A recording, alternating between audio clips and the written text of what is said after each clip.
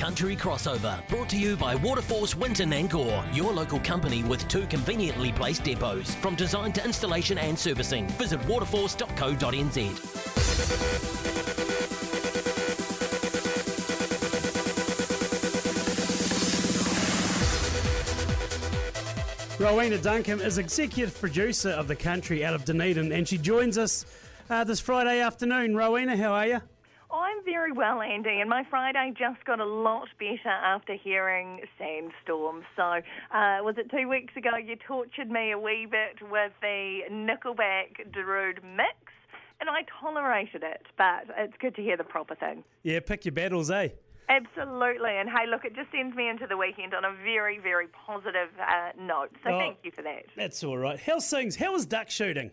Duck shooting was absolutely amazing. It was so good. I just love catching up with my family and my friends, and it's all about the traditions. It's about just yarning and, setting the world to rights multiple times over with multiple people.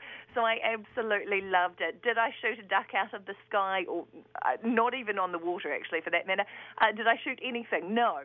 But I had the most amazing time. And so how it works on our lake, we've got about 5 or 6 different mai around the lake. And so we sleep in our main one, and then everyone toddles off into their different little mai. And then at lunchtime, at breakfast time, they all come back and we have a massive cooked breakfast. So we had the bacon, the sausages, the hash browns, bubble and squeak. There's onions, mushrooms, tomatoes, eggy bread. We even had poached eggs this time and toast.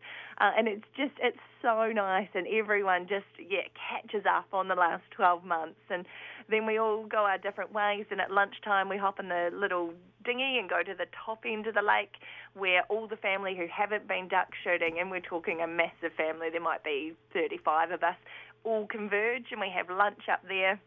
And then, we just kind of, on the Saturday night, we have lots of fireworks, which is probably why we shoot no ducks. So, but no, it was honestly awesome. And in total, our lake got more black swans than we got ducks, but we had a great time.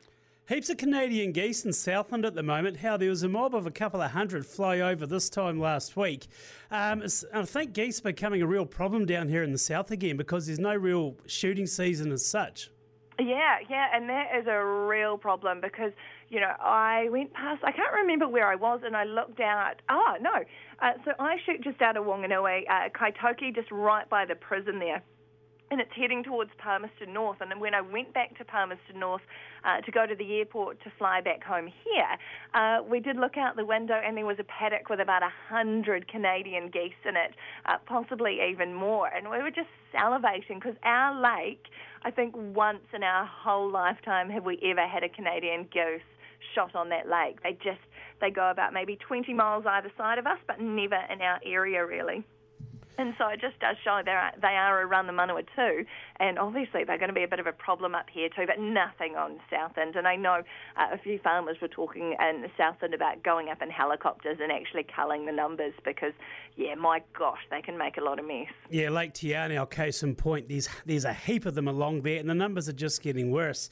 Bubble and squeak in the mai. Gee, next thing you'll be telling me there was pineapple in your scones. Oh my gosh, I did make pineapple in my scones actually. Oh, no. It's funny you mentioned that, but not for duck shooting. No, for duck shooting I made lemon biscuit fudge, which went down an absolute treat. But one year, I think it was 3 years ago, I did take in a bottle of that mum champagne stuff, and I put it with the Charlie's orange juice, and we had mimosas at breakfast, and there was enough for everyone to have one, and then we just waited an hour or so before picking up the rifles or the shotguns again. But that was when we reached, and I'd taken a shopping basket of Mum's champagne flutes in there. That was when we reached we've gone a bit far moment. But the bubble and squeak, honestly, I prefer it to hash browns now, and it actually, because we don't really have much in the way of a freezer in the mai. So the hash browns, I bought the quick cook ones, which I'd never seen before. They all disintegrated, and we kind of had like that European rosti. But the bubble and squeak, the bird's eye ones, are quite expensive. Like I think about $8 for an 8-pack, but they went down an absolute treat. They are delicious on the barbecue. You talk about it being cooler. Well, down here in the south, we still haven't had a significant frost here in Gore. Last opening weekend, traditionally, you're freezing your ass off in the Mai, but it wasn't the case. 18, 19 degrees in the afternoon.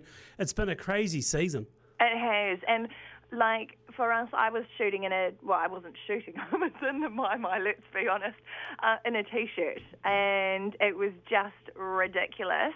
We slept with our door and our Mai open, and we did that again last year as well. We were so hot. I was sleeping in my little cotton sleeping bag liner on top of my sleeping bag. We shouldn't be doing that. In May, usually I bring out the onesie, and I've usually got so many layers on to try and, keep warm. And it hasn't been like that for a couple of years. So honestly, though, opening morning, it was raining. The cloud was low for the first time in years. We were like, we are in. And then there was absolutely not a breath of wind and not a duck. You're in Ashburton on Monday as well. Sounds like you've been all go lately, all over the show like normal. Mate, this has not been normal. It's been insane. So, yeah, Monday I did the show in Dunedin with Jamie. Then I headed up to Ashburton. Tuesday, yeah. Yeah, so I was up there on Tuesday for the Dairy NZ Farmers Forum series, the second of two events. The first was up in Karapiro on the 27th of April, and I think that was the day before I last caught up with you.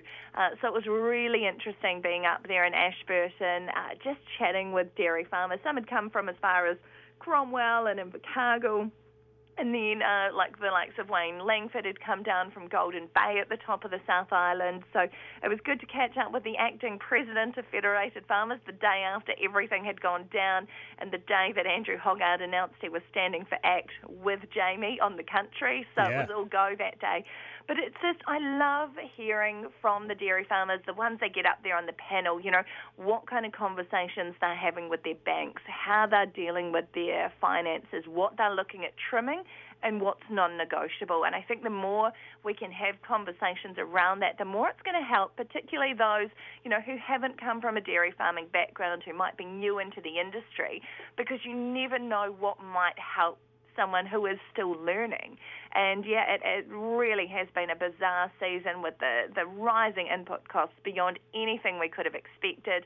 And I keep saying, Andy, with an $8.30 payout, I think that's what Fonterra's sitting on at the moment, but people not making money. Some will be, but some aren't because of their debt loading and how their business is structured. A few years ago, if you'd said $8.30 payout, not making money, you'd have been laughed out of the room. It was inconceivable. But it's a reality. And so I think the more we can have people coming to these events, someone even said to me, look, I've been a dairy farmer all my life. I knew Dairy NZ did research, but I didn't understand the magnitude of that. And I think getting to hear from the scientists themselves, we did a speed dating session where they got 3 minutes to talk about their project. I was the timekeeper. It was like managing Jamie Mackay when he's on a tool building or a boring golf rant or a dam rant, just making sure they kept to their time. They were so passionate, they all wanted to go over. So it was really good for people to see, what they're actually doing. Good on you, Ro. We'll leave it there. We shall sandstorm into Saturday. Thanks for your time. Brilliant. Thanks, Andy. Rowena Duncum in the Country Crossover, thanks to Waterforce. Up next, Friday afternoon from Federated Farmers here in the South, Chris Dillon.